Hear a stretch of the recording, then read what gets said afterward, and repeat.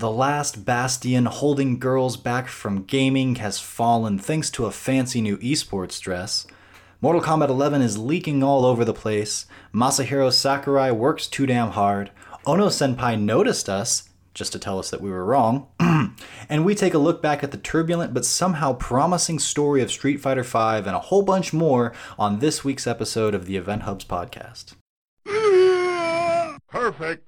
Welcome back to another episode of the Event Hubs podcast. I am John Catalyst Gray, and with me as always is John Velociraptor Guerrero. How's it going, everybody?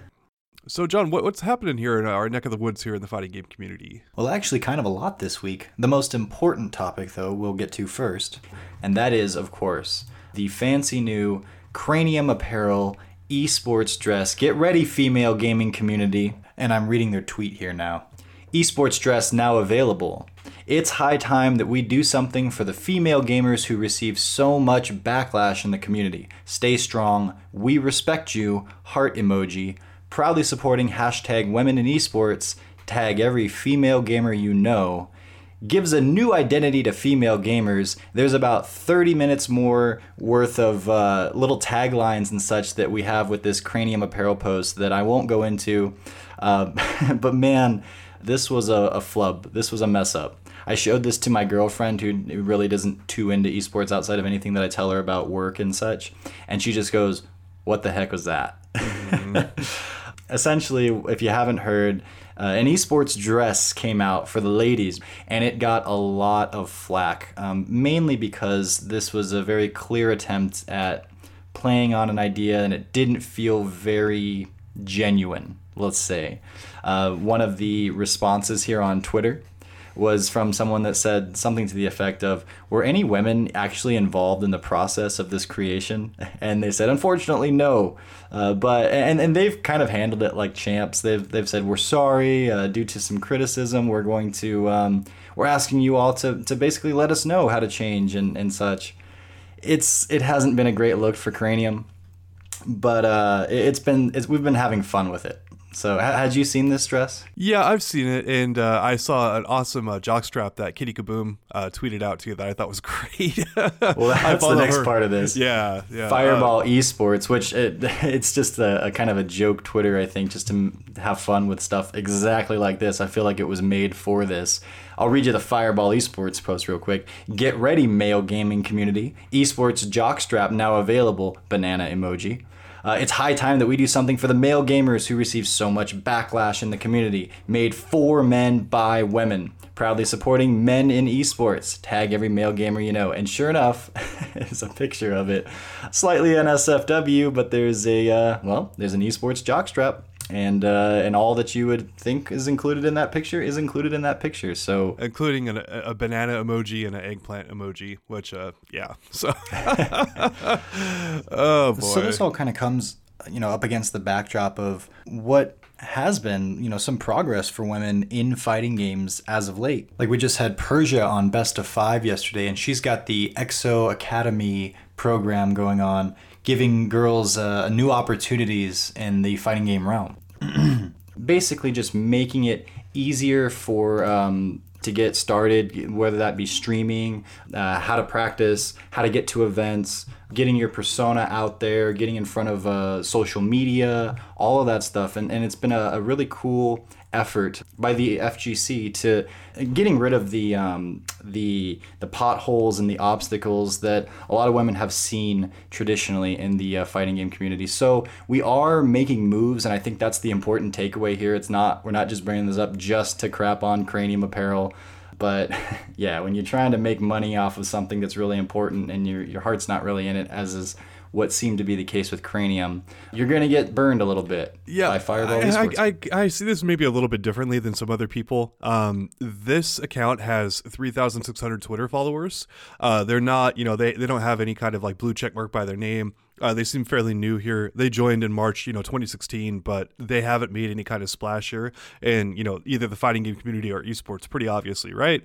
And it's not exactly uncommon in this political climate to say some things that you know are going to be inflammatory just to get press coverage about it, and then kind of like walk back your comments and be like, oh yeah, well, I said some really horrible things, but I didn't exactly mean them, not the way people are taking them. And it's kind of working. They've gotten a lot of coverage out of this, and I think a lot more people are aware of Cranium Apparel now.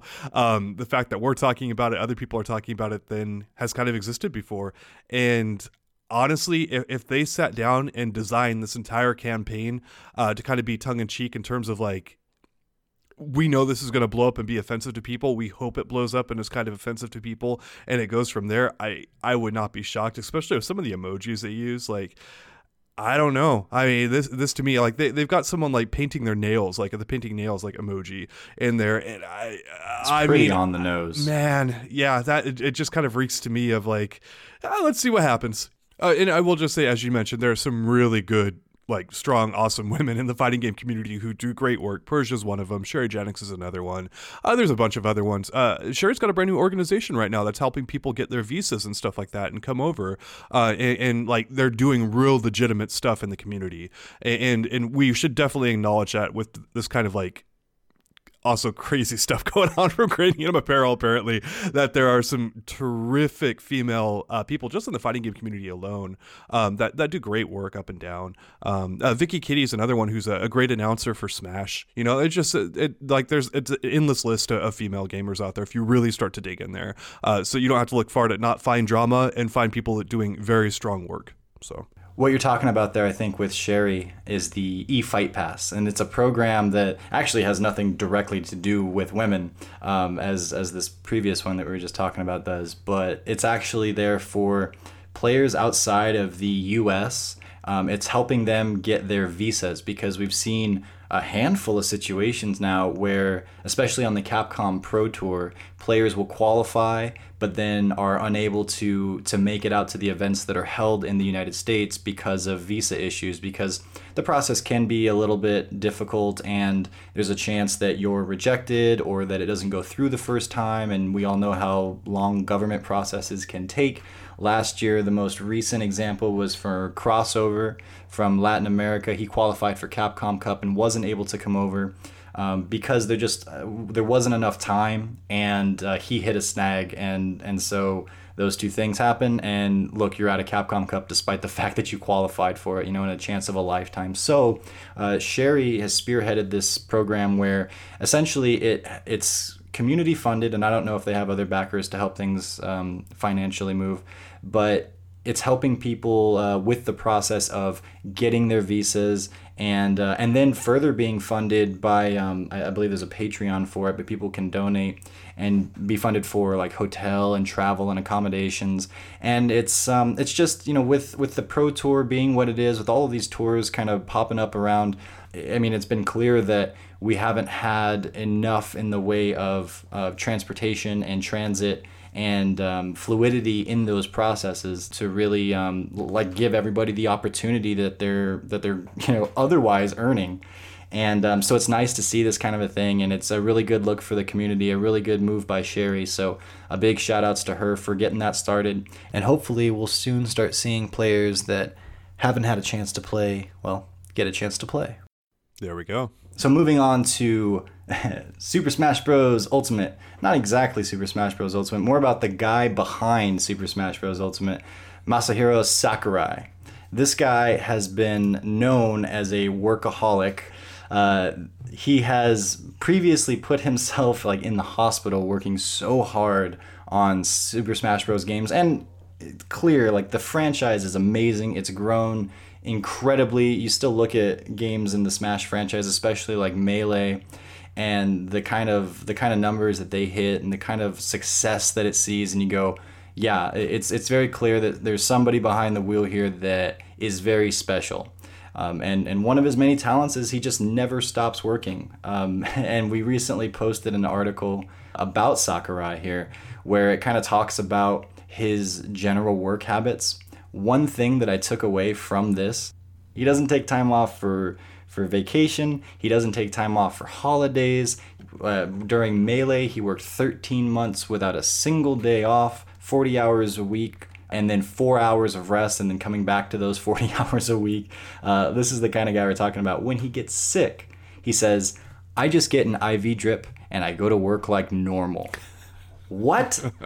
Like, I work from home. I think I've only taken 1 or 2 days off, since I started with Event Hubs. And that's because, like, you're sick to the point where you just can't even, sit down at your desk and basically your brain is not there and your focus is not there. Just to add some context there, we do give John time off for vacation time as well. He definitely has, standard 2 weeks and all that. He does take time off besides. I am treated very well and do not feel overworked or stressed or anything like that. And you could I'll drop the $20 under your desk. Much appreciated, yes. Yes. But yeah, I've never brought an IV drip to work with me just so that I can work instead. It's like the guy does not take time off. But like I said, it shows in the work. Like, what has Super Smash Bros. Become? What does it continue to grow and evolve into? They just had a game release where they have every single character that's been in every single Smash game plus more. Man, you take the gloves off and you take the limiters off, and who knows? The sky's the limit. Potential is forever. Yeah, Sakurai is always seeming to talk about this. In his defense, it seems to get brought up a lot during interviews where people are like, well, hey, talk about your work ethic or whatever. But I've just got this picture in my head of someone coming into, Nintendo's office and talking to Sakurai and be like, hey, did you see the baseball game last night? And he's like, sorry, couldn't watch it because I was so busy working my ass off. It just, he always seems to be talking about this, like, dude, like, okay, we get it. You work a lot. Like, we get it. You're insane. We got it. But, like, are you going to be talking about this for the next, 10 years again? Like, is this what we're going to be seeing? And again, I think Sakurai is amazing.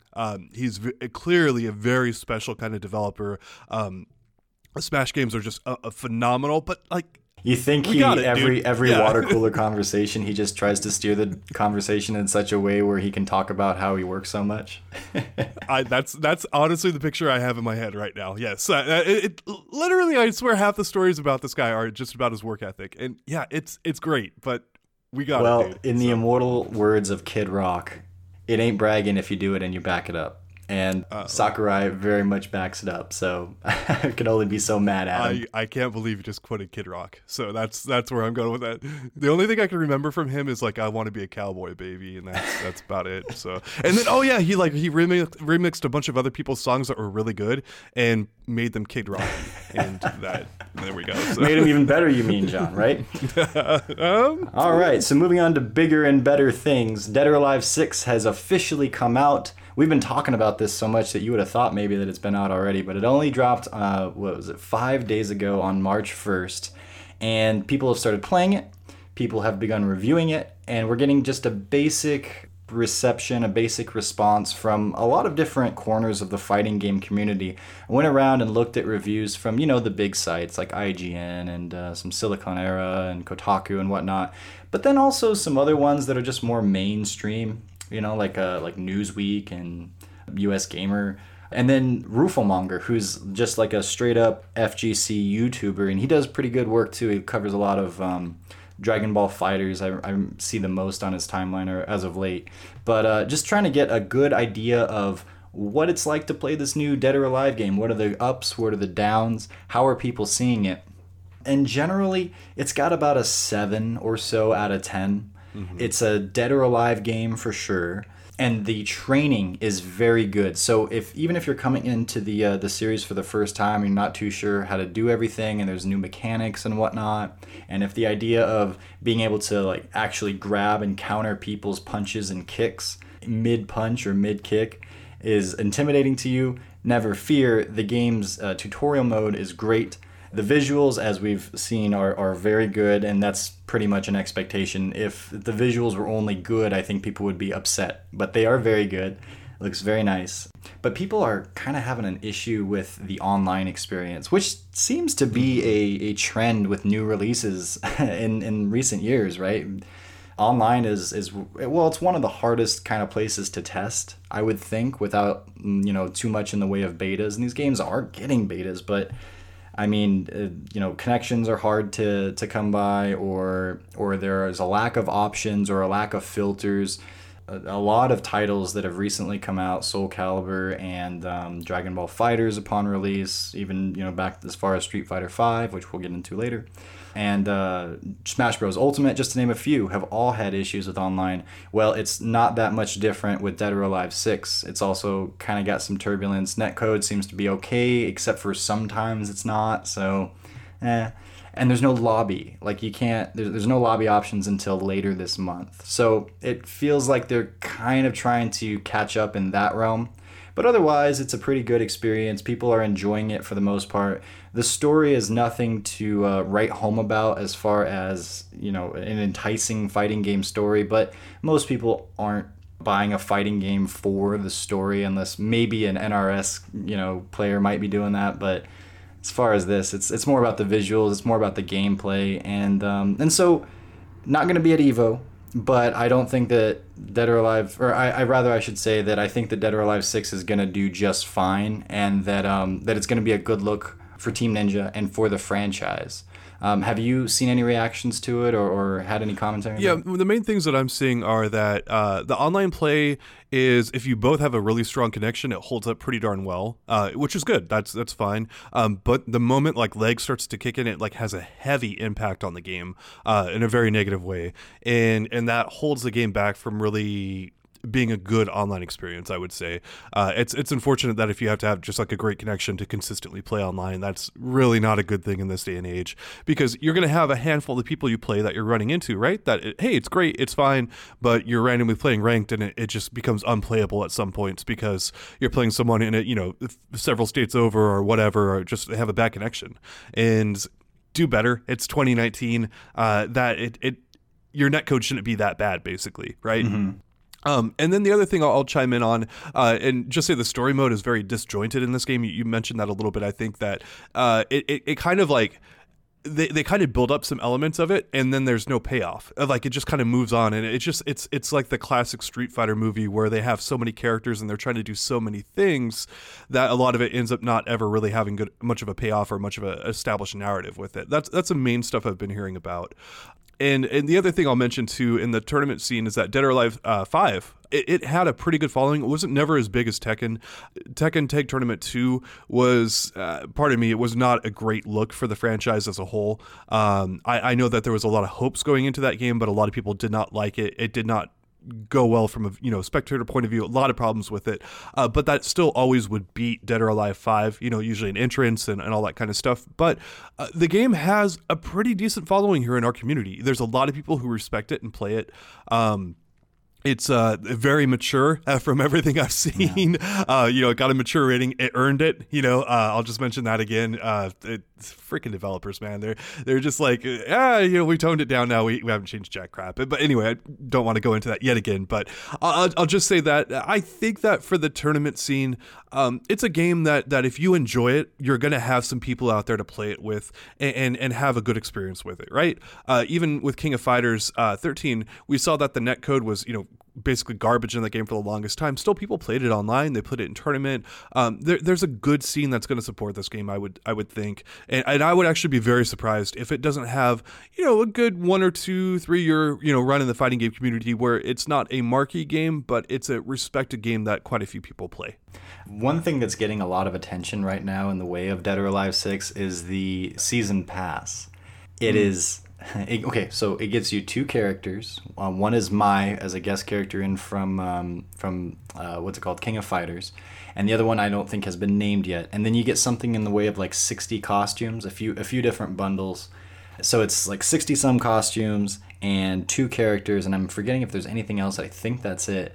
$93. So a game and a half worth of cash there, and people are really reacting to that as if it's over the top. And I mean, it is, but it's not new. Dead or Alive has been charging a buttload, or rather coming out with a buttload of content for these kind of DLC purchases, and just kind of rolling big or rolling high with the numbers, because they're you got to buy a lot and we're going to give you a lot. And but it's also going to be pricey. And when you break it down compared to other games with how much you're actually getting, it's it's pretty good in the way of efficiency, per item price and such.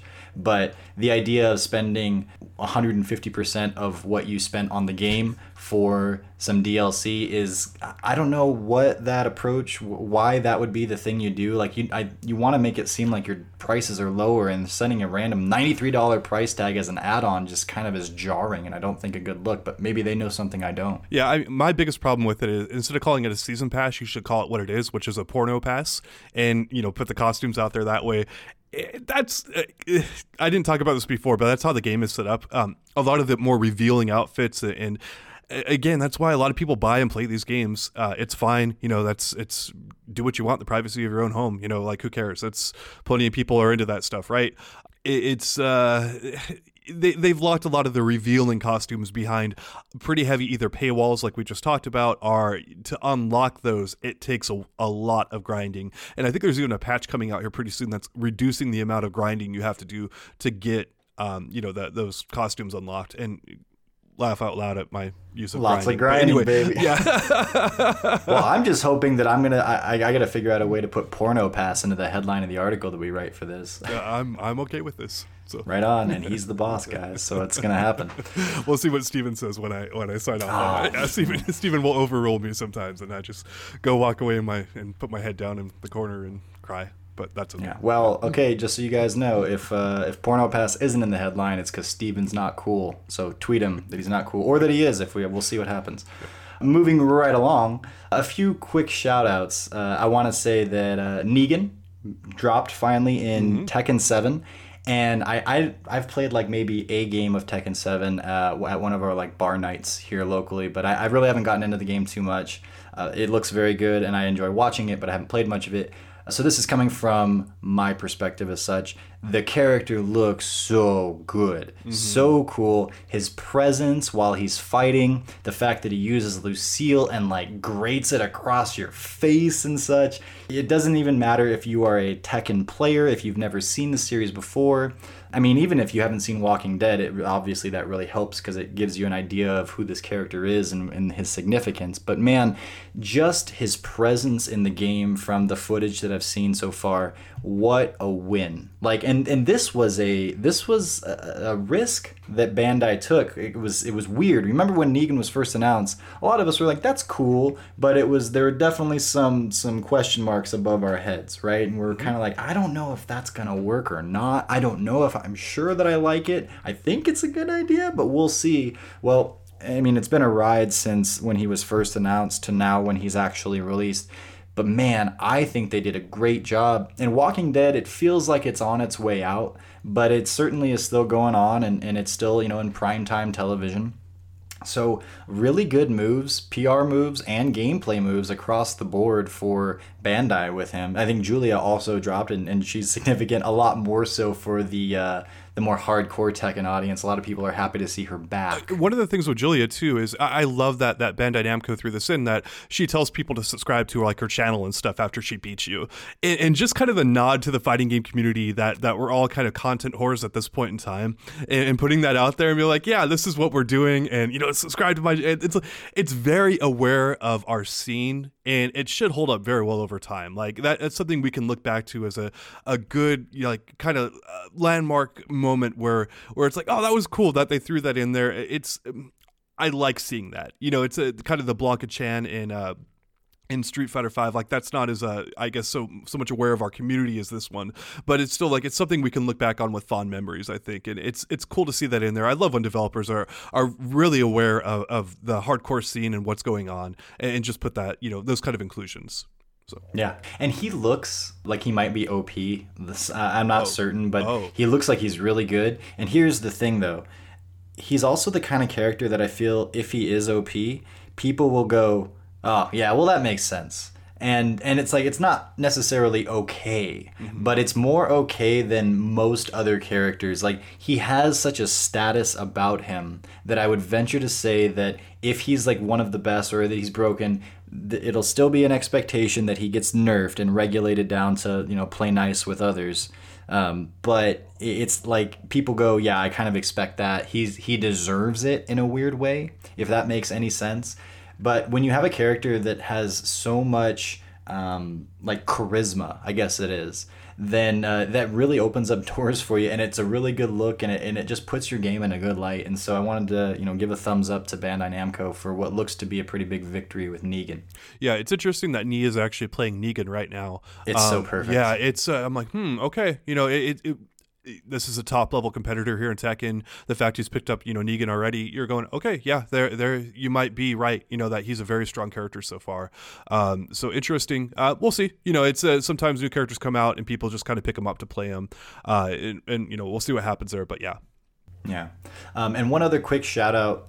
Because Science is a YouTube channel that does kind of cool science experiments that usually pertain to what you're seeing in pop culture and such, and they're doing a series on Mortal Kombat 11 right now. They've got 2 videos up, and we've covered both of them on the website here, but the most recent one explores one of Scarlet's fatalities, where, and for those that don't know, Scarlet can basically manipulate blood and use it as weapons and such, and so she makes little sickles and then launches them at her opponent. So because Science has a really cool video where they do their best to recreate this and see how, well, I don't even want to say realistic because it's not realistic, but it's a cool, they shoot like stakes, like blood stakes out of an air gun, high powered at as realistic as you can make it ballistic's torso, and then at the end they also like just turn it up to full blast because that's what you're really here to see. But it's a cool little watch as they examine, and obviously not for the weak of heart, if there's a lot of talk about blood and such,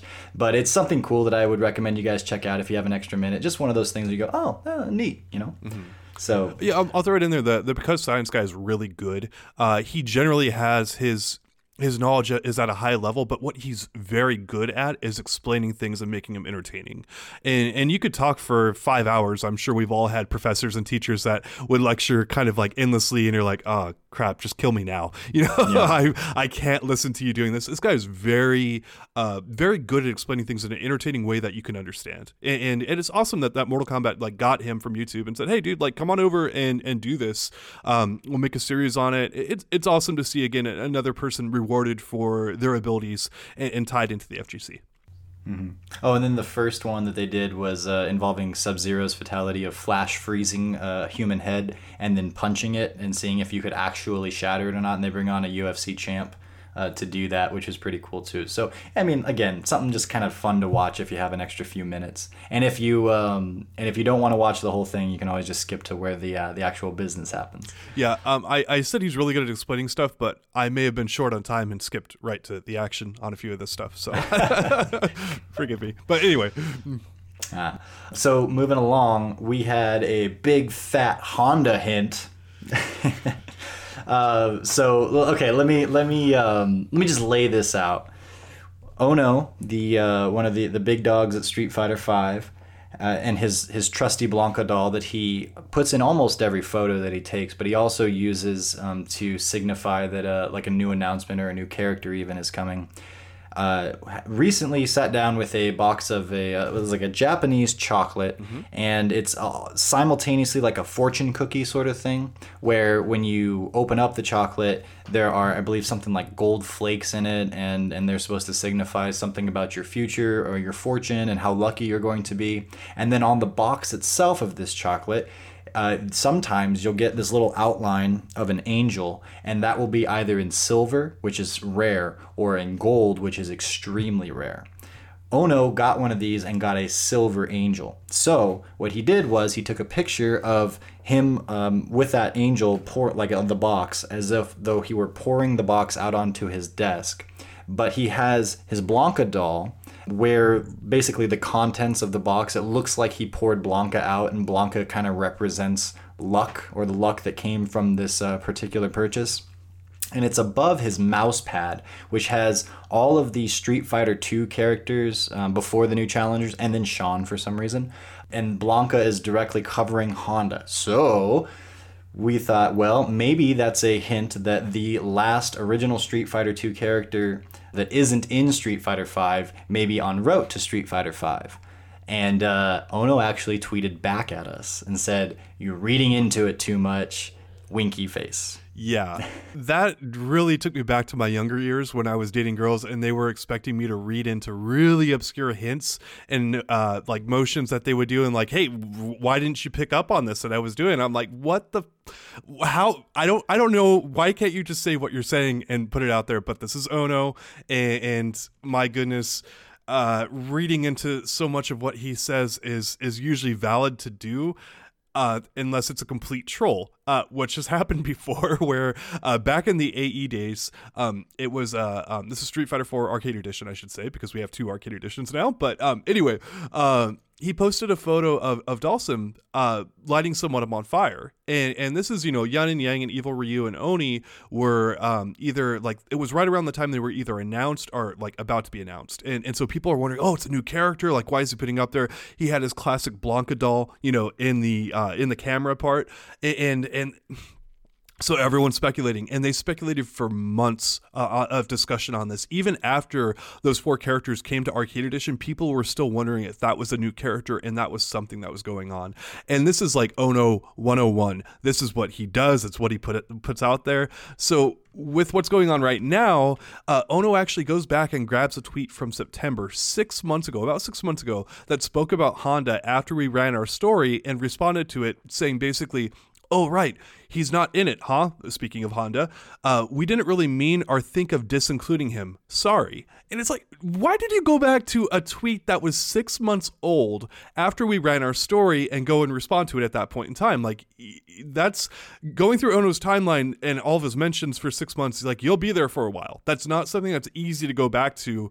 And did he spend a couple hours trying to find Honda tweets? Did he search it out and find that? Like, what did he do? And then why did he do that after that point in time with a tweet from September?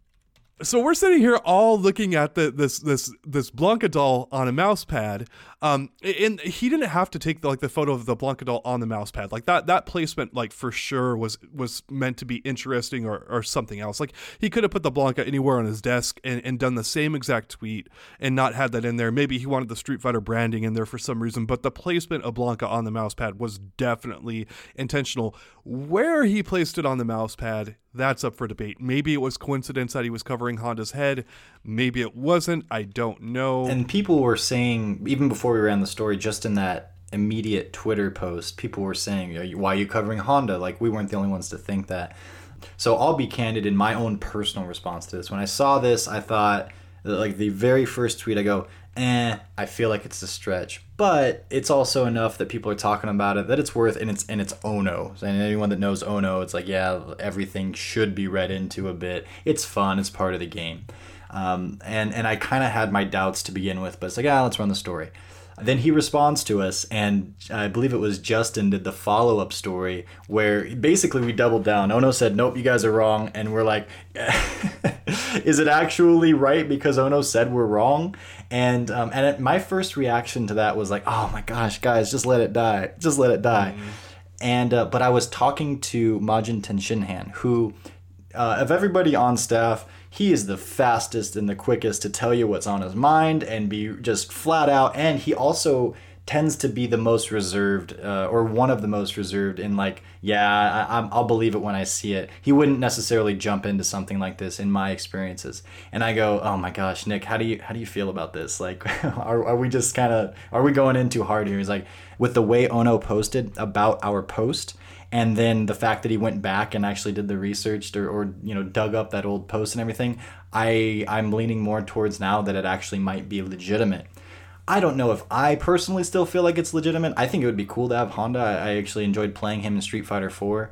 But what do you think as far as how likely it is that we're getting Honda at this point? Okay, now I'm going to turn this on and say I will answer your question, but since you prefaced it like that, I have to throw this back at you.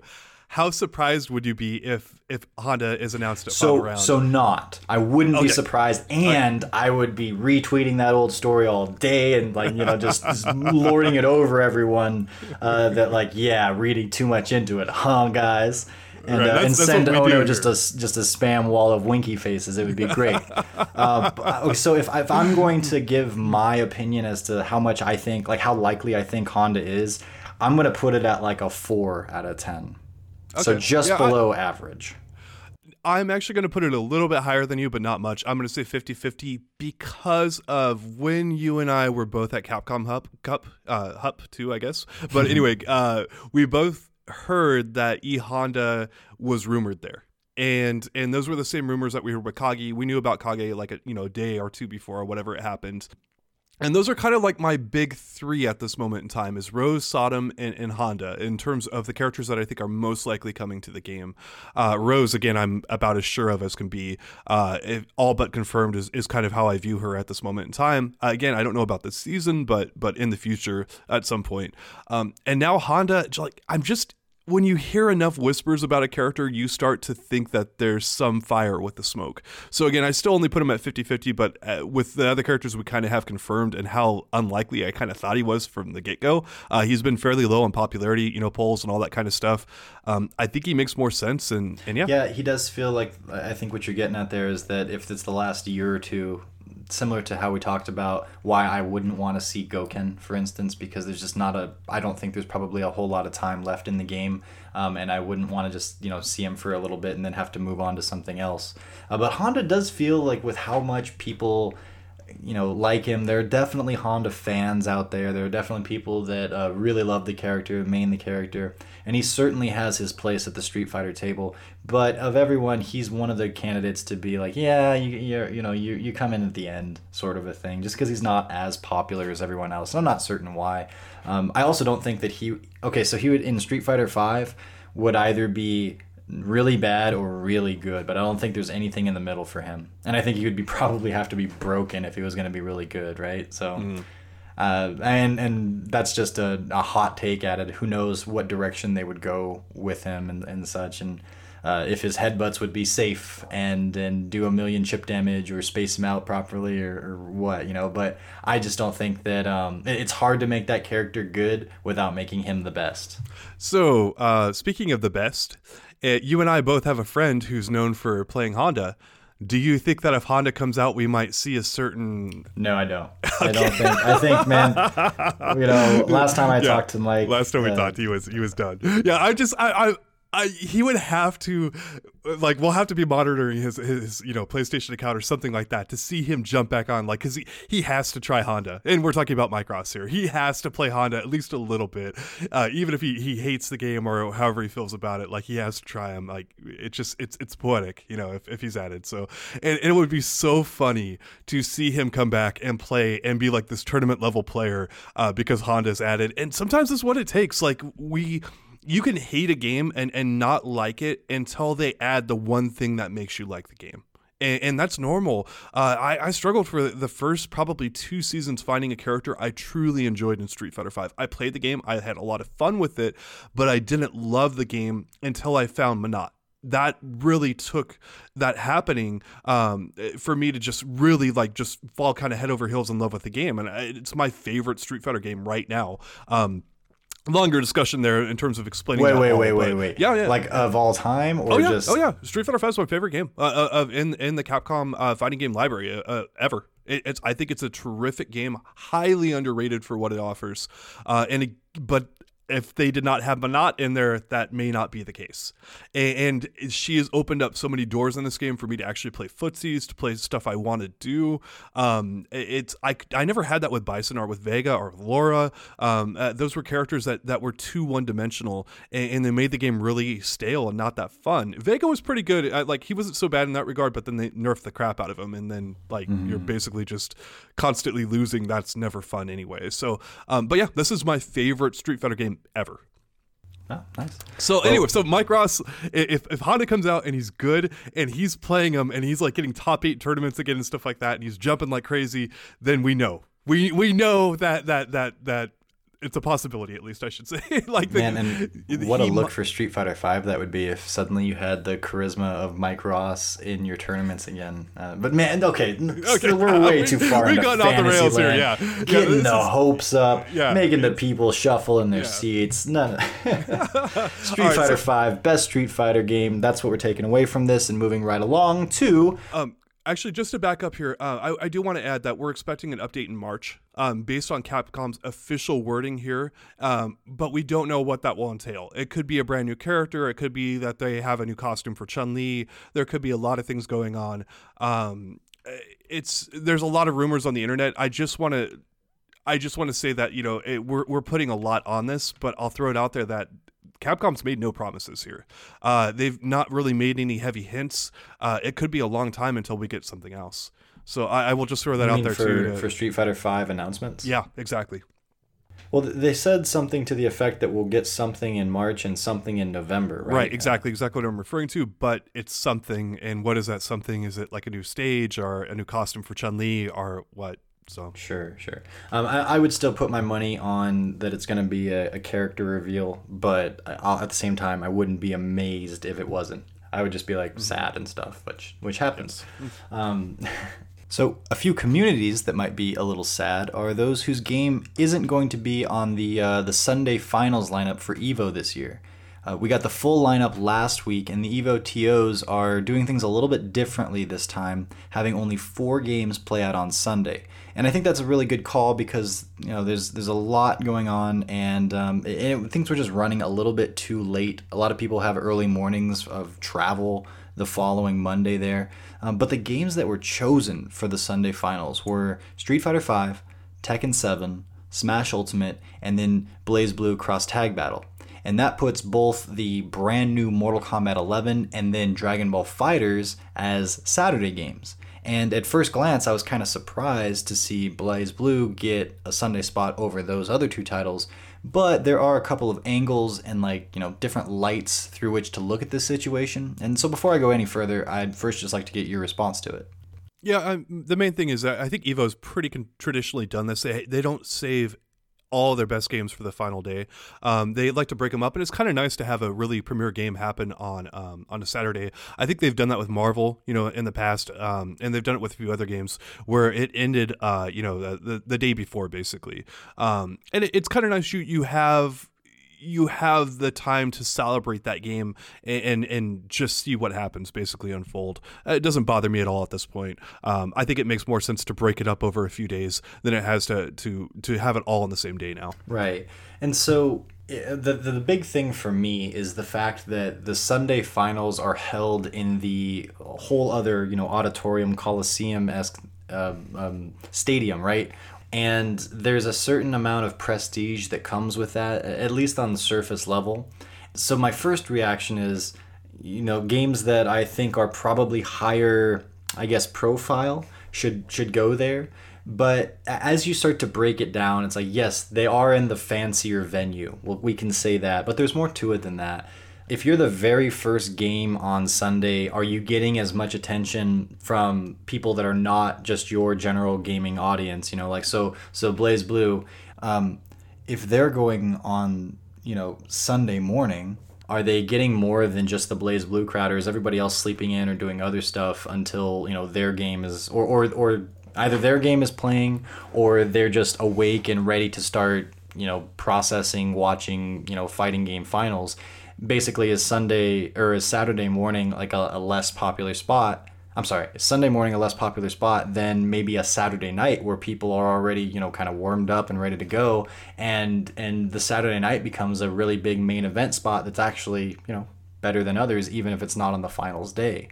I think that Mortal Kombat kind of deserves, even though it's not out yet, it kind of deserves, just with the fact that it's the Mortal Kombat franchise. It looks great. We're expecting big things, and it's such a visual game, right? It's such a game that's been made to be watched that you would hope to have it amidst all the other games in the big center area at the on Sunday.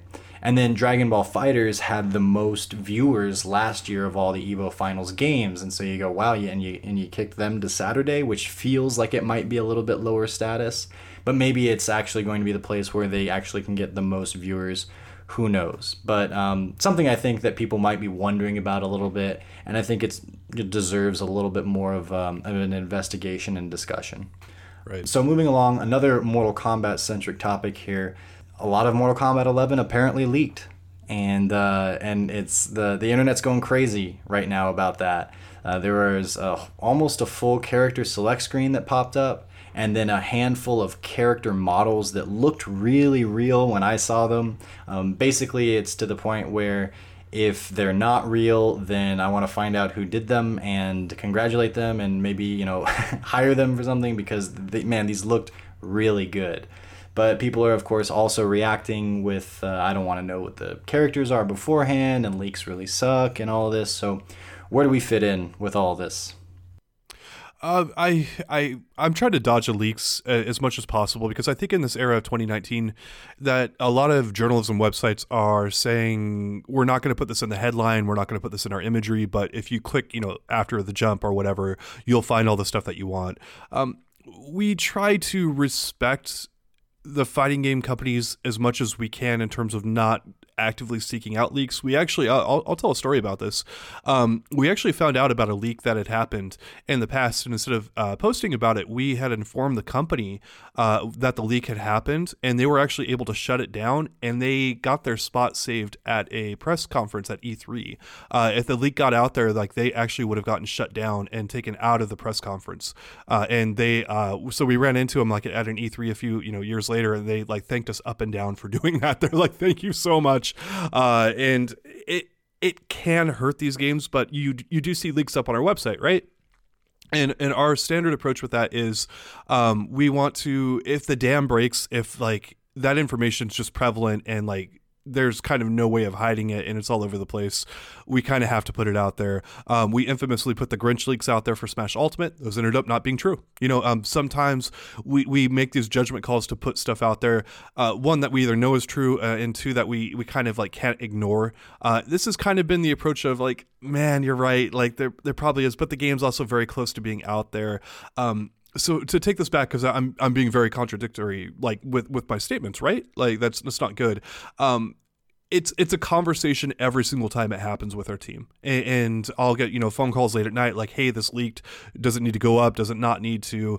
It just kind of depends on how much the dam is broken, but if there's a way of sweeping it under the rug, because we hear a lot of things, we'll generally try to do that, because it's more helpful for the fighting game developers to not have these leaks come out there and be front and center, and again, it's not cool to do to them, so we try to avoid it. And it kind of sucks because Mortal Kombat, or NRS, has been doing such a good job with their PR, keeping things fairly under wraps for the most part, and it's been an enticing narrative the entire time thus far. With the combat casts, they've been fun to watch, the reveals have been really cool, and so if anyone's going to get spoiled, you're hoping it's not going to be their stuff. And they actually released a big, beefy story trailer today that showed off a handful of new characters that we hadn't seen in the game yet. I think most of them were included in those leaks, although not everyone from the leaks has been revealed in the game yet. So we're not certain that it's actually real. But again, the trailer looks really cool. It's very enticing because there's I won't go in too far to it because I don't want to spoil it for anybody if they want to go back and watch it. And it's one of the very first stories on the front page, at least right now it is. And but there's kind of new twists as to the new alliances of guys that used to be bad or used to be good, or kind of switching sides around, and it's making for what we expect to be a really cool story, because one, it's NRS, but yeah, it's Mortal Kombat's not, I don't think, getting hit too hard by these new reveals, or rather these the leaks, the reveals that they're not necessarily wanting to be out there yet. And we're still chugging right along up to April 23rd, I believe the release date is. And I think people are still really looking forward to it. They're really excited. This is still driving a lot of conversation about the game, and ultimately I think it's in a good place. Yeah, I'll say the story mode looks really compelling and fun. And it's I think NRS generally has a very high watermark for their storylines and story modes, I should say, in their games. There's been one I think that people are kind of upset about, that didn't really hit home and was confusing and didn't resonate well. But this one looks really over the top, a lot of violence, a lot of fun, gun action and all that. It's weird seeing fighting game characters just have this giant chain gun they're shooting and doing all this stuff, but that's great. It fits with Mortal Kombat super well. This is one that's kind of drawn me in. I'm like, I might have to like buy the game just to play the story mode. I'm kind of looking at this one and eyeing it a little bit just for that reason alone. But we'll see. I mean, you can always just watch it on YouTube. That's what I did with the Injustice one, I think it was. But yeah, I mean, I was pulled in enough by the success of Mortal Kombat 9 or Mortal Kombat 2011 that I just, if nothing else, even if I didn't want to buy the whole game, I wanted to see what the story was like. And so, which Mortal Kombat was it that you were referring to that didn't have the best story? I was actually referring to an Injustice game, yeah, there's one of them that got kind of confusing on the storyline, and people were kind of upset with how it kind of came together. It was still NRS quality, it's still good, but overall the narrative didn't seem to resonate very well with people. Oh, well, the narrative for Capcom and their esports ventures looks to have a pretty bright future right now. Capcom recently updated their IR report page with a message from company president Haruhiro Sugimoto. We usually hear about his son Ryozo, who's now especially famous for his work on Monster Hunter World, as well as the fact that he's moved over to become more of a head of the fighting game community, or division rather, I should say. But anyway, his dad, Haruhiro, he put out a statement talking about Capcom's esports goals and what they're looking at as far as the future goes. And basically what he said is, we're doubling down, we're going in hard, we are fully engaging in the esports market, focusing on 5, 10, and even 20 years into the future. And you can read the whole thing, it's actually not that long. That's the gist of it. Now, the significance to me, though, is that if you're talking about Capcom and you're talking about esports, there's really only one title that they've done, or well, one franchise, I guess you could say, because maybe Street Fighter 4 applies to this a little bit with its final days and the early days of esports and such. But it's Street Fighter 5 is their esports title. And I will say that Resident Evil 2, the remake, people are doing speed runs, and I think Capcom's doing something with like contests for speed runs, so maybe you can entertain that as esports as well. But for all intents and purposes, you're talking about Street Fighter as far as the examples that they have thus far, for their personal examples. They can obviously look at other avenues and other companies and other games. But that tells me that if they are moving forward with their heads this high and that they're embracing it even further, that the Street Fighter V esports story, as far as Capcom is concerned, is a really good one thus far. That there's been a lot of success, that they've been seeing the things that they've wanted to see, and they're ready to put even more into it. And I think that, I mean, we talk about Street Fighter V in negative lights a lot of times because, you know, it's got its problems and whatnot, but it's easy to, when it's the thing that it's cool to hate on, as we've spoken to before, that it's easy to get this kind of negative view on it or see it as something of a failure, at least in certain avenues. And I think that this stands as a very clear statement that Capcom has not seen it as a failure and has gotten out of it at least enough of what they were hoping to get out of it. It might not be this, you know, this fount of success in every which way, but it certainly is helping them out. It certainly is doing what they wanted it to do. And I think that that's a good thing to keep in mind, and to say, yeah, like, because a lot of Street Fighter V was, as we'll be getting into a little bit, was like the first time through. And when you're doing something for the first time in this particular realm of esports and these new ventures, you're gonna screw up, right? You're gonna have problems. Like what is it? Success is paved by, you know, the stepping stones of failure or something along those lines. Like, you're gonna screw up so that you know how to do it right. And there've been screw ups, and there've been, like, they're trying to implement, like, you know, the loot boxes or the ads and you know, the initial launch, all these things. Like, there have been some pretty big problems with the game, and some kind of odd looks in terms of esports too, but ultimately a success. Yeah, I think that we've talked about this quite a bit in terms of Capcom having a firm eye on this esports future, basically. And they have 2 corporate officers at their thing. That's a big deal. There's plenty of divisions that only have one officer kind of overseeing it. And you would look at their esports and go, that's not that big of a division. Like, what are you guys doing there? They have a lot of people at Capcom USA. Michael Martin recently got promoted to, I think it's director of esports. And so congratulations to him.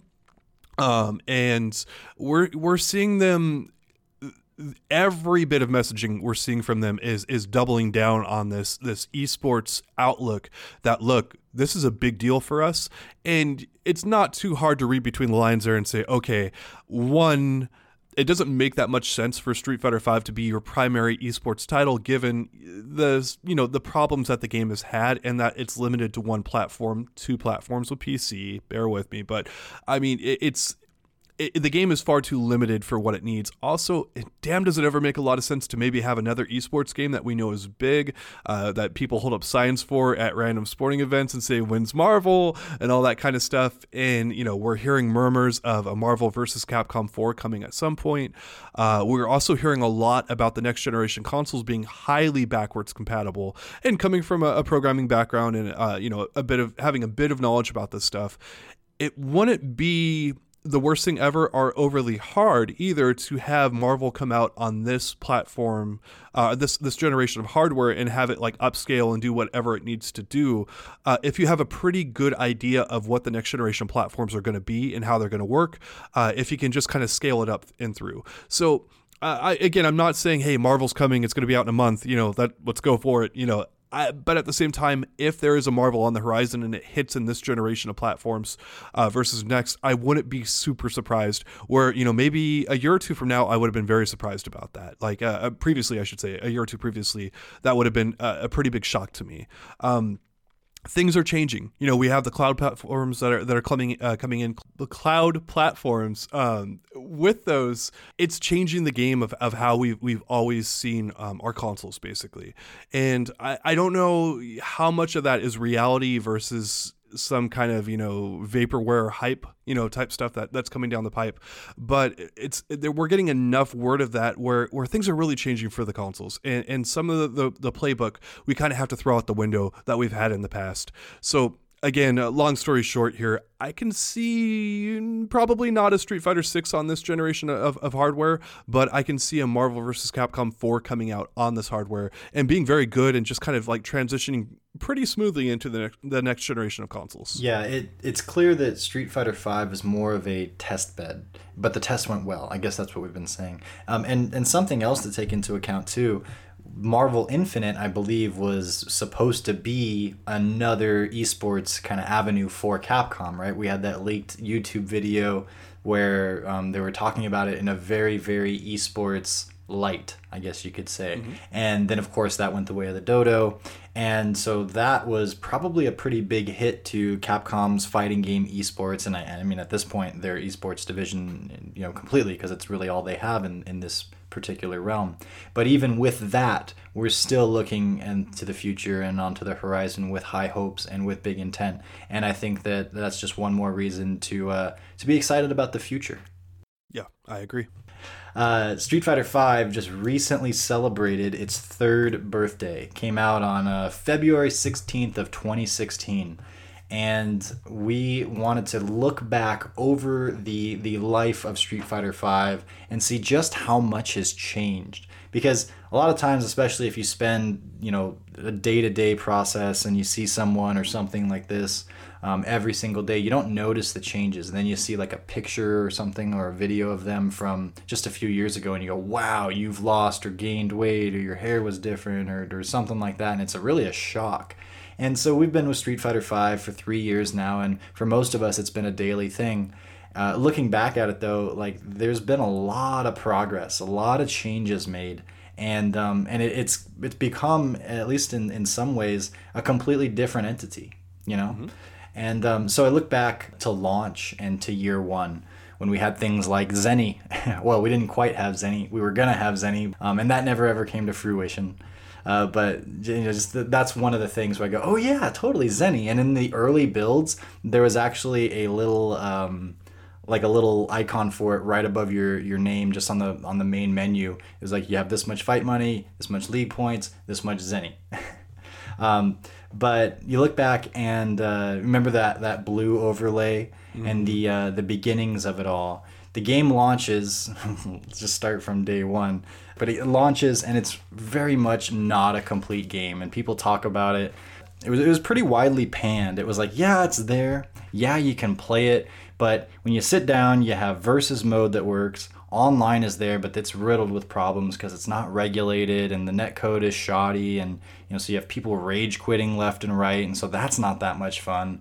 We're starting out with 16 characters, which was exciting enough. But then no single player modes. You had a quick story background for each character that consisted of 2 or 3 mindlessly easy fights, and then you were done. And then you had trials if you wanted to practice them. And that was cool. It's fun. And then you had survival mode, which was the polar opposite of how mindlessly easy the story modes were. It was the hardest thing in the world, and it was demoralizing, and it sucked, and it locked the colors for costumes were locked behind it. Man, it was a total crap show, when this game first dropped. Do you remember how you felt when it first came out? I just wanted to add in that you talked about the story mode, and there's an image of Laura where she looks like a xenomorph, and that's from the Alien movies, the aliens in there, and it looked awful. And how did that get in? How did that make it through? And I think the artists were just kind of racing, trying to get stuff done, and it shows how rushed the game was, because no artist wants to put that out there. That is awful, and it's kind of enshrined in the history of Street Fighter V at this point, of ooh, that, I mean, Ken's face, oh my goodness. But yeah, so you say what do I remember? I remember CFN not working. I remember matchmaking taking... There was no store. There was no story yet. Yes. I wanted, Chun-Li was one of the characters I looked at from the get-go, and I was really upset that I didn't pre-order at Best Buy or whatever to get her costume. I got the Ryu one, and it's well, I really want that dress costume. Give that one to me. And I can't even buy it. I can't even give you money if I wanted to give you money. So CFN was broken. Matchmaking took a really long time. I just remember sitting there sometimes for 5 or 10 minutes and not getting matched up with anyone. And the game would go to sleep. It would sometimes go to sleep on you because it thought you left. Yeah, and then when I would get matched with someone, I'd get the same person over and over and over again. I remember that being a huge problem. Oh, guess what? I'm playing Filipino Champ for the 5th time in a row. Thanks, Capcom. I'd really like to play someone else. And then I remember actually grinding for quite a bit of time on the game. And then my league points. I would get up to a point where I was ranked fairly high. And then I'd play someone really low with league points. And it was just a total horrible situation, because if I lost, I would lose 200 points. And if I won, I'd get 5 points. And they actually did fix that now. You generally only play people around your level. But I mean, even for people that were trying to rank up, imagine that, oh, great, now I'm playing a platinum level, Laura player. This is not fun. I don't want to play this. I'm in silver. Why am I playing a platinum player or whatever? It was bad. It was just so many problems. Yeah. Plus you had unregulated rage quitting, and these are just kind of quality of life issues that came out with the game when it was first released. It wasn't even Capcom's intention, right? And so I yes, the game had a bunch of issues when it first started, but if you fast forward a little bit, they start to catch up, right? They begin releasing their DLC characters. We get a store. We get the cinematic story mode. I think that was about 4 months after the game actually had dropped. And so it started to become more of an actual game that you can play. But I will back up just a little bit, because I think it's important, although it doesn't, well, I'll just say it. You have your casual and your competitive crowd, right? And when the game first starts, Capcom made a conscious effort to make the gameplay itself a little more friendly for the casuals, in that it was more simple, less execution. You didn't have to grind as much to start seeing wins. That was a little bit of a strike if you're a competitive player. The competitive players didn't like that as much because they didn't really want a simplified thing. And as far as the gameplay goes, and so we talked about there's the 8 frames of input lag there, and I don't know that was necessarily something that Capcom implemented. I think that was just there because of Unreal Engine and whatnot. Mm-hmm. But that wasn't a good look either in sort of that same vein. But anyways, I mean, they did have the wonderful messaging that the input lag was intentional, and that was out there, and they're like, no, well, it wasn't intentional. Well, maybe it was. So This story, man, there's so much turbulence in the Street Fighter V story, and we're just still in like the first year here. But but what I'm trying to get to is that they made a conscious decision that the competitive crowd didn't really love, but it was for the casual crowd. It's a give and take if you can't have everything. But then the game itself was not for casuals. It was not for single players because there was really easy or demoralizingly hard single player modes, and either way you don't want to do it. You didn't want to sit down and do it. You might do the story mode for some fight money, and you'd be motivated to do the survival mode for to get costume colors and such, but it was like so much grinding, and you'd get to level 27 of 30 and die, and it would just be completely gone, and it's because the computer's reading your inputs. And it just wasn't fun for single or casual players. Really, all the game had going for it was its versus mode, and that, still had issues with gameplay. But they kind of did like the worst of both worlds, where they made it for casuals and they took away from the competitives what the competitive players wanted, but then they didn't do anything else. So the casuals didn't stick around, but the competitive still had to play in this game that was somewhat designed for the casuals. It was not a good look. But it's been attended to since, these kind of issues, and so we'll continue on with our story here.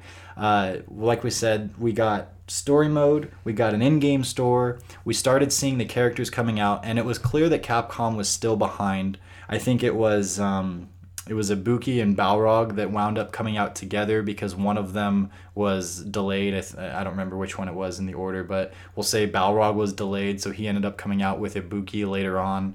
I remember Hans announcing that was going to happen at CEO of that year, so CEO 2016. And I think like that moment had been preceded by so much negativity. When Hans came into the CEO ring and announced that, it was the first time that I remember feeling like Street Fighter V was starting to catch up. And then we got to the second year where they had released the first 6 characters. They gave us another balance patch, and we got balance patches actually about 2 on average a year, and that was good. So there was attention paid to the gameplay. They got rid of throw loops for the most part. They started to nerf anti-air jabs, so quality of life with gameplay started to become better at the beginning of Season 2. But then, of course, they also introduced the robbery characters with their crazy V-triggers, and so there was a lot of turbulence when it came to actual gameplay. And I feel like Season 2 was probably the most frustrating. As I look back, in terms of gameplay and in terms of, because you'd face off against a Laura, a Urien, a Balrog, and you'd be doing really well until V-Trigger happened, and it felt like as Tokido said, that's when the game started, and it just kind of simplified the game down to like a silly coin flip that no one really wanted to play, except for maybe, say, for Balrog players. But would you say that Season 2 was the most frustrating for you, or did you have a different season in mind? Yeah, I mean, I was going through a lot of character crises at this time. Season 2 was it's got a very negative connotation for me because they nerfed Vega, who was a mid-tier character at that point, and I was trying to make him work. I did the classic of, I'm not listening to everyone else who said the character is garbage now, and I'm going to try to play him and make him go, and I should have listened to everyone else on that one. Hey, you win some, you lose some. So I kind of have a different perspective on there. I was losing to everyone. It didn't matter if they played Laura or Balrog or not. It was just almost impossible to win with the character, and so I finally moved over to Bison, who was actually pretty good at that point in time. But I get it, and I get why people had such a negative experience at that point. But for me, I was still trying to explore the meta of the game. And I wasn't hearing people talk about like what was going on. People were still trying to they were stuck so much more in a Street Fighter 4 mindset, I still felt like at that point. But again, I was in my own dark place. So At that point, would you have said that Street Fighter V was the most fun Street Fighter or your favorite Street Fighter thus far? Or did that, I guess that happened with Menat, this happened pretty much with Menat, and it happened like this is my favorite season so far. I think the game is well balanced. I really like where the game is at. I like the stuff they've toned down. Crush counter is getting toned down, has been nice. V-Trigger is getting toned down. I think it was Season 3 is very, very, very, very, very, very nice. A lot of the stuff, I think the game has built a lot of momentum, and I'm enjoying it more now than I was before for a lot of reasons. Yeah. I think season 2 was also when they first reduced the input lag by a little bit, so it went from around 8 frames to closer to 6.2 frames. And because so much of the conversation at that time, once the community or the general public realized that the input lag was such a thing, that was basically the one of the defining aspects of Street Fighter V.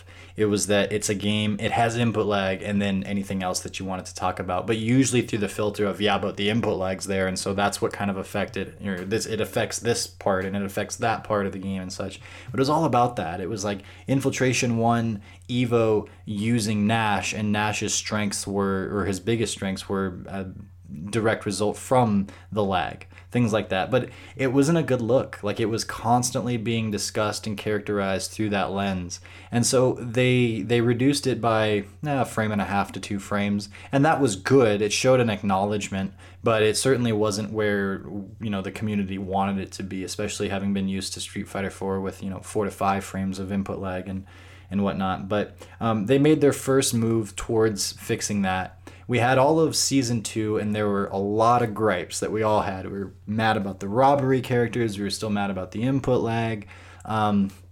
There was a little bit of a reprieve in season 1 when basically around that time I was talking about where Hans announced that the 2 characters would be coming together and such, and the story mode was on the way.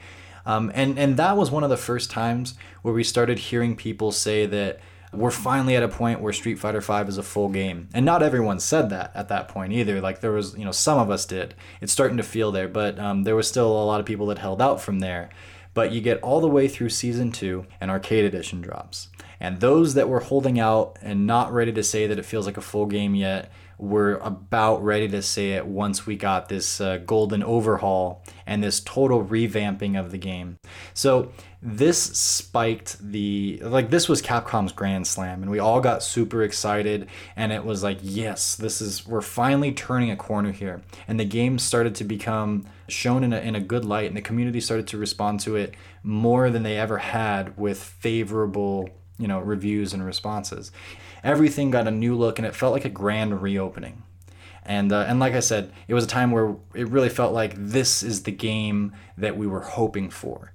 It also brought with it arcade mode. It took 2 years to get arcade mode, which is a staple, a single player staple for fighting games in general. They did a really cool arcade mode where you could play through different basically themes of old Street Fighter games. So you could do the Street Fighter 2 arcade, and then you have Street Fighter 2 characters with a few stand-ins that represented Street Fighter characters that were not actually available in Street Fighter 5.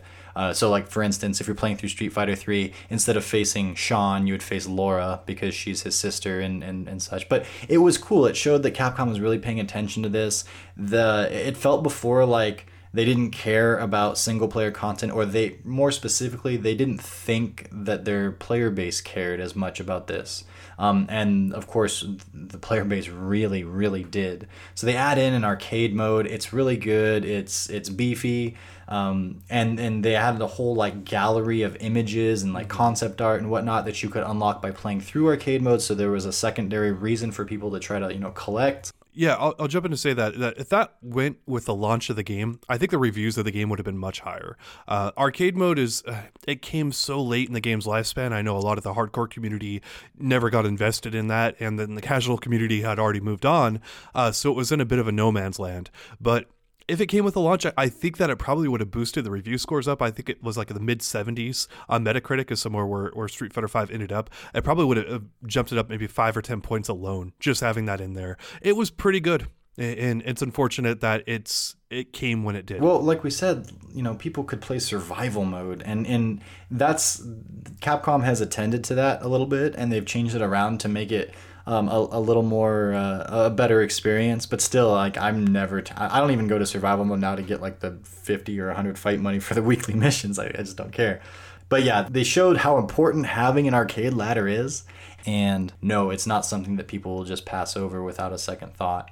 They also brought in extra battle mode, which basically helped out with the weekly missions and such. You could spend some money to try to get more money by, and this is fight money, of course, by facing off against like some random golden Shadowloo soldiers, these like special boss battles, and that kept things interesting. And it gave you a reason to come back and continue to play the weekly missions and build up your fight money. They also introduced Team Battle, which no one seems to play, but it's actually a really cool mode and yet another reason to turn on the game, another cool acknowledgement, and another mode to like kind of populate the main menu, which at the very beginning was very sparse. And then the other thing that arcade mode added was secondary V-triggers.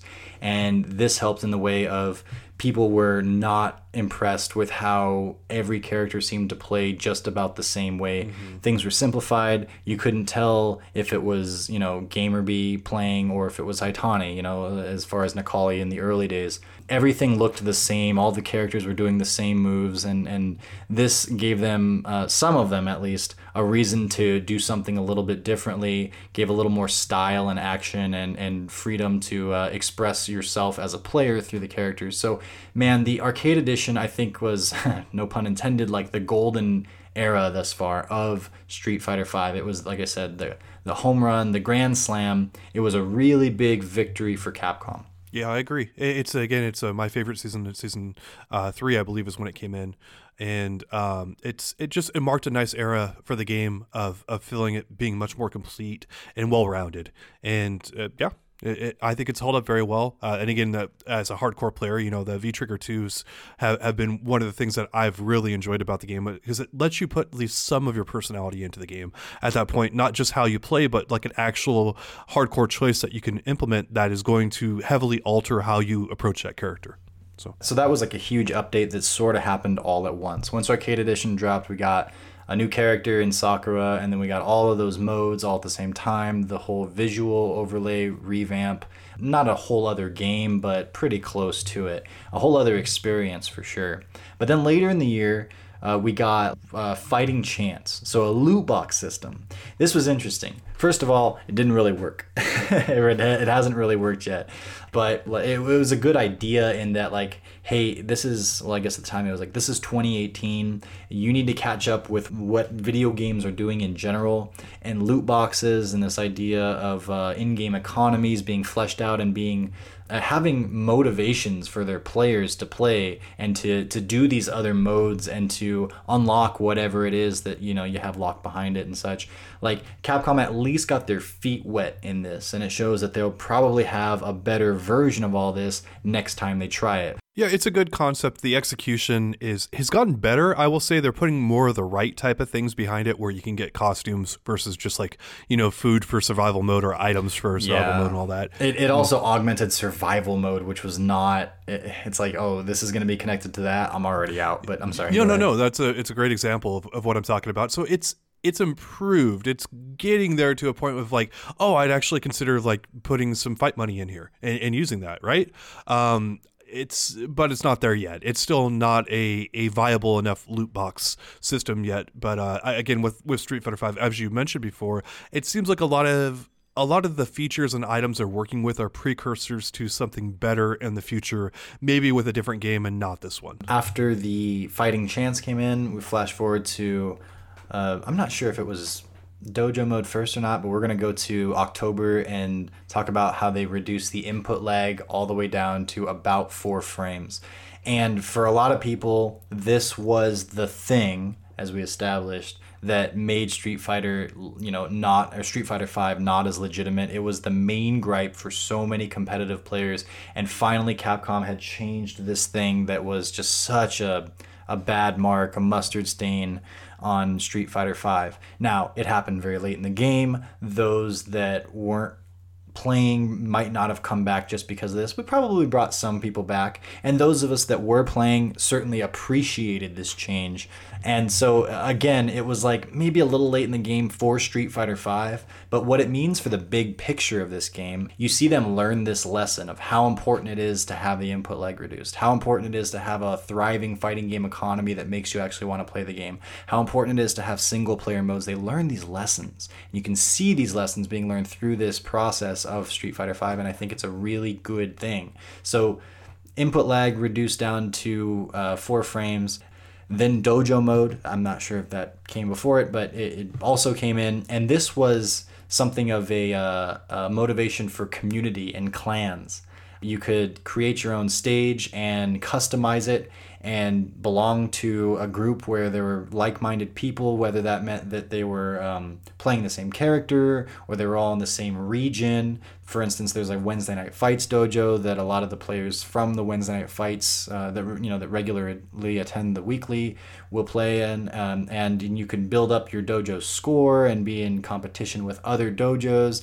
It was a motivation to play other avenues of the game, other modes, because you could build up your dojo score by playing in survival or going online or spending time in training mode, I think is one of the ways. But this was also another really good look. Again, same story late in the game, might not have had the same, for sure it didn't have the same impact as it could have if it were introduced earlier, but a good look for the Street Fighter and the Capcom fighting game growth and evolution. And like the story's not over yet, right? Like as far as the game, we're getting a Type Arcade version out soon. And I'm sure further balance, more characters coming. I don't know if we'll get more modes or not. I think the Arcade Edition mode dump was all that we really need. But you can see how much the game has evolved since day one, since it's like a half shell of a game into what it is now. And I think that with as much negativity as we put on Capcom for Street Fighter V, and then of course you have the fighting game department in general, the recent failure of Marvel Infinite, there's been a lot of negativity about it. But if you look at the big picture, it's there were a lot of bumps in the road, there were a lot of hiccups, there was a lot of turbulence, but it didn't die. And I think it learned lessons, and it showed that it can do this. Capcom showed that they can figure it out, even coming from so far behind. Imagine if they just started at the starting line instead of 20 miles behind it, where they'll go in the future. And so this kind of story of Street Fighter V, paired with what we talked about with the president saying we're going to double down basically in esports and the sky's the limit, makes me pretty excited for the rest of Street Fighter V and then for whatever comes after all of this. I think that the fighting game community is going to continue to develop. Capcom's just one avenue of all of this, and it's looking really good in this particular avenue, which is great because Capcom's a torchbearer in a lot of ways. But yeah, I think it's a good time to be a fighting game player. I agree. I think that I think Capcom just basically messed up on the timing. If their timing was better and this stuff came out when it would have hit harder, I think we'd be looking at Street Fighter V as one of the best collectively games in the franchise. I know everyone's heard my opinion on that, but that's definitely not the sentiment across most gamers, right? And across the fighting game community, it's definitely there's a negative filter over it. There's a rain cloud that follows it that it will never fully shake. Even if it doesn't deserve it anymore. Yeah, but it was deserved, with where it started at. And you never get a second chance to make a first impression, as they say, right? And that's the lasting impression I think that Street Fighter V is always going to have over it, and deservedly so. And I think Capcom has realized that with the statements they've made, that they understand that the review scores and that first chance that you get to sell someone on it, hey, give us $60 of your hard-earned money, it's worth it. That's a big deal. So we're going to do, we're running pretty long here on the pod, so we'll do a quick lightning round. Last couple things I wanted to bring up. And that would be Omega Mode for Street Fighter 4 has actually been a pretty big precursor to Street Fighter 5 content. Someone told us at Capcom, they'll remain nameless, that they were trying out new things with Omega Mode. And it was basically an experiment with the characters, and a number of those changes actually made their way into Street Fighter V. A couple quick examples here are Cody's target combos with the jabs. Those are in the game right now. His double kick, his V skill. That was actually a 3x kick button in Omega that took a bar of meter to use. Blanca's V skill, where he does coward crouch and he can hop out of it and do different things, that was in Omega mode. And Sakura had a dive kick that was the thing from her V skill. It wasn't exactly a dive kick. It's if you play Street Fighter V, Sakura, the 5 people who do, you know what I'm talking about, but you can, try it for yourself in training mode for, a second or two. But that, again, was in Omega mode. So it's interesting that many things have been ported over. And if you look on our website, you will see multiple articles talking about Omega Edition and how we might have a bit of a preview for when these characters come through. So we just did one on Honda. We've done one on Rose. No Sodom there for us to work with, unfortunately, because he was not in Omega Edition. But it's good to kind of look over the stuff if you're really excited about the characters, because history definitely shows that there are multiple examples, more than I even mentioned here, of how Omega Edition will factor into Street Fighter V in the future. All right, next up, we have Final Round. That's going to be happening next week. It's going to start Friday morning at 9 a.m. Pacific, or 12 p.m., noon Eastern. We're going to have full coverage of that throughout the weekend on the website. Go there. We'll have results up. We'll have everything up like as it's happening. Huge event in the fighting game community.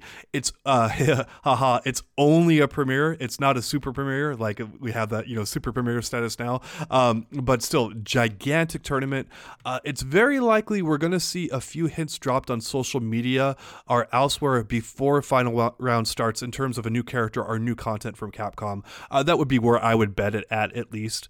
Also, I will throw out there that Infiltration won last time at Street Fighter V, and the other top 8 players were Tokido, Valoran, Gachikun, Nemo, NuckleDu, Neon, playing Colleen of all players, our characters, I should say, and Fujimura. So if any of those players are scheduling their attendance here for Final Round, which they probably are, except for Infiltration, who has the 2-year ban. But anyway, forget that. It's going to be one hell of a tournament is what I'm getting at. A lot of fun competition, should be great content. Like, tune in. This is going to be one of the big ones of the entire year. There it is. Kicks off the Pro Tour officially. We're thinking there's going to be some kind of an announcement, AKA we'll see Honda at Final Round for sure. You heard it here first. But no, it should be a good time, and it really starts off like the season gets the blood flowing for the Street Fighter community, and then the fighting game community in general to a certain extent. So I'm definitely looking forward to it. And lastly, we have Excellent Adventures is officially ending. This is we're going to end the pod here on a sad note, but also on something that was hugely influential to our website. We post this content like pretty much on the regular when these guys were starting out. Gutex and Mike Ross. It was Dream King and I would quote phrases from like episodes of this like all the time. I don't know. I'm almost at a loss for words now to like explain how important this was to our community for the longest time, and seeing it come to an end is just, it's sad. I get it. I get exactly why. Gutex is moving on to other content. He's going to be doing a podcast on Twitch. He's already doing the unnamed esports show, or untitled, I should say, esports show right now. Gutex is a very talented guy. I'm sure he's going to do great stuff. It's just this such a landmark moment for us in the community. I'm really sad to see it gone, but I also understand with everything going on, it makes sense. Yeah, a lot of people went to Cross Counter and Excellent Adventures for just entertainment, and they could just sit through as long as those guys are willing to sit there and play and troll or get trolled online. It was an experience, and I don't know where it falls as far as the timeline of basically like Let's Plays and such, but for me that was kind of the first time I ever sat and watched other people play video games for the sake of entertainment like that. And that's probably true for a lot of people, especially here in the fighting game community. So I mean, it's Excellent Adventures hasn't been regularly producing content for a little while now, and it's just like chapters happen, chapters end, and we'll have those all on the internet saved. We can go back and watch them anytime and have fond memories, but it's just the end of an era, and who knows what the future holds. I mean, the people behind Excellent Adventures are still, very much capable of producing other content, and so there's no reason to think that whatever Gutex chooses to do in the future won't be just as cool. So I'm looking forward to whatever else he does next. And I think Mike Ross will resurface too in the future. Maybe not so much of fighting game content, but around there. And it's always good to look in on those guys and see what they're doing. Been such a huge part of our lives, and they're still going to be around. So we'll look to the future. That's kind of the theme of this pod thus far, is to remember the past, see what's kind of happened thus far, and look to the future with some hope, because things are looking up. There you go. It's a nice way to end it. All right, y'all. Thanks again for listening to the Event Hubs podcast. It's going to wrap us up for this week, and we'll see you guys soon. Adios.